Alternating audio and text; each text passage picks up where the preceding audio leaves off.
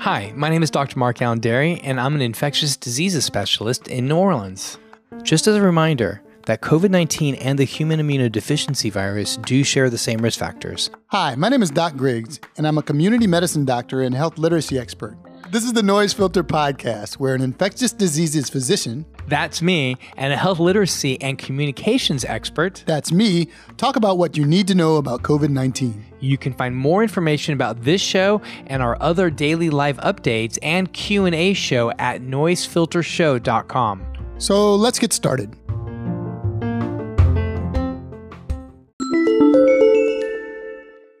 Child COVID cases on the rise. In these final weeks of summer, COVID-19 cases among children are on the rise. As the Delta variant continues to spread and the new school year begins, many children have been sent back into quarantine as a result of outbreaks, with hospitals admitting more child patients with the virus. In fact, the American Academy of Pediatrics has reported a continuing substantial increase in the numbers of child COVID cases, reporting more than 120,000 cases among children in the second week of August. By August 18th, U.S. hospitals were tending to an average of more than 1,200 children a day, double the number from the end of July and 4 times the number from the beginning of July. Texas, which last month issued an executive order banning vaccination and mask mandates, is leading child COVID hospitalizations with an average of more than 200 children a day in the hospital. And data from the Department of Health and Human Services shows that child hospitalizations are also highest in Alabama, Florida, Delaware, Louisiana, and Oklahoma. And children are making up almost a fifth of all reported cases. Meanwhile, health professionals are also concerned by the numbers of general patients in the intensive care units, some of which are almost at full capacity levels, which are usually seen in the winter months when infection levels are even higher. And amazingly enough, conflicts over mask mandates are also a concern as children return to school. Wearing masks in schools, particularly by students who are not vaccinated, is one way of helping to prevent the transmission of the virus. Furthermore, as children under 12 are not eligible for vaccinations and the first dose of the COVID vaccine can take up to 6 weeks to have full effect, some adolescents and teenagers returning to school are still vulnerable, and mask wearing would decrease that risk associated with the new school year. Dr. Lena Wen, physician and medical analysis for CNN, stated, "We have the more contagious Delta variant, we have surges, and we have so many adults letting down their guard, not wearing masks and not getting vaccinated, which is contributing to this really dangerous environment for children." Better data is needed on children and COVID-19 hospitalizations in order to create policies to protect children from the short and long-term effects of the virus. Returning to school should be a safe time for young people, but if action is not taken to reduce the spread among children amidst the Delta variant, we could see cases continue to rise.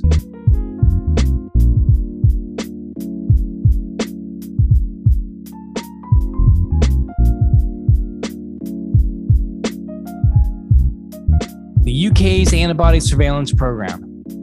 The British government has announced its plans to begin an antibody surveillance program for adults who tested positive for COVID-19, with the rollout happening immediately. Keeping track of the virus and its transmission and effects have been a key aim for governments globally, and the UK government hopes that this program will allow them to develop a better understanding of its vaccine campaign and people's immune responses to the different variants of the virus.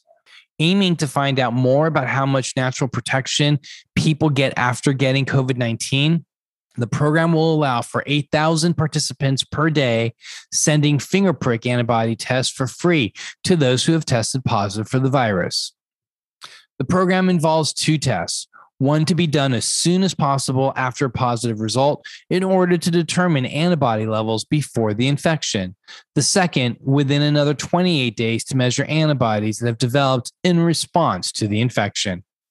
The data collected will be used for a range of purposes, including helping to gauge the proportion of people who were infected with the virus despite having developed antibodies as a result of having a vaccine or having caught COVID in the past, as well as breakthrough cases.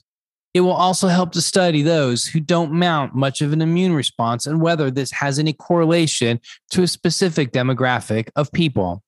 The UK Health Security Agency will be running the program alongside the National Health Service Test and Trace System, and its chief executive, Dr. Jenny Harries, has stated that it would help the UK gain vital insight into the impact of the vaccination program and immune responses to different variants.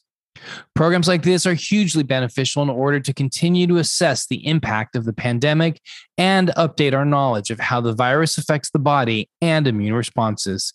Getting vaccinated is key to protecting ourselves, and research on this scale will tell us what kind of antibody responses vaccines provide, in addition to an actual COVID infection, and help inform future public policy making on COVID-19 treatment.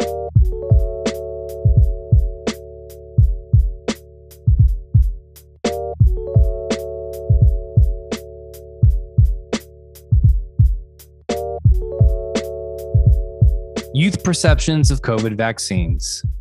Widespread vaccine uptake amongst young people is essential for the goals of the United States mass vaccination program to achieve appropriate levels of community immunization and to help reduce the spread of COVID-19. A study by the University of Oxford's Nuffield Department of Medicine found that vaccinations provide even greater protection in young people than in older people. But despite this, just over half of U.S. 18 to 24-year-olds have had their first vaccine, according to the CDC, lower than the rate of vaccinations within older age groups. A recent survey carried out by JAMA Health has analyzed the thoughts and opinions from a diverse sample of young people in the U.S. regarding COVID vaccines, what they perceive are barriers to getting vaccinated, and whether vaccinations would change their behavior. The survey was carried out after the beginning of the U.S. vaccine campaign and compares it to findings to studies carried out before the authorization of vaccines for emergency use, in order to see how young people's opinions on vaccines may have changed since the vaccine rollout. So it finds that 3/4 of the young people surveyed were interested in getting vaccinated to protect themselves and others and help return life back to normalcy, with a similar number stating their belief in the safety and efficacy in the vaccine and in the science. This is an increase from the survey carried out last year, where under half of the young people stated their willingness to get vaccinated. Although many were concerned about the vaccine's adverse effects, this did not stop the majority from stating their intentions to get vaccinated. When asked about what barriers they perceived to getting the vaccine and what strategies would make it easier to get vaccinated, many said that more information distributed on the vaccines and on how to easily obtain a vaccine appointment would make the process much more simple.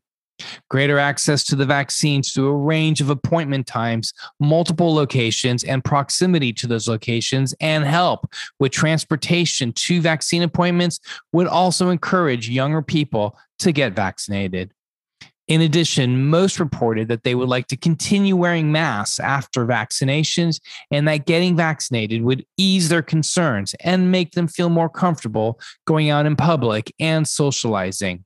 So in closing, vaccine hesitancy is currently a major issue facing the U.S. COVID-19 strategy, but with interventions to assist young people in getting vaccinated and health campaigns encouraging vaccination, youth vaccine uptake has a strong chance of increasing.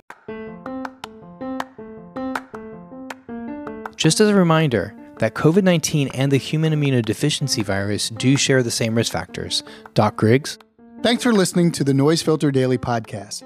Dr. Derry and I have a daily show at 4 p.m. Central Standard Time where we go into more detail on stories and answer your questions about COVID-19. You can find Doc Griggs at Doc Griggs1 on social media, and you can find me at Dr. Mark Allen Derry or at DRDERY. You can follow us at Noise Filter on Instagram, Noise Filter NOLA on Twitter, and for more information about us and the show, you can go to noisefiltershow.com. Hey, Doc Griggs, any last words? Remember, get checked, get fit, get moving. And remember to get some rest to boost your immune system. And Doc?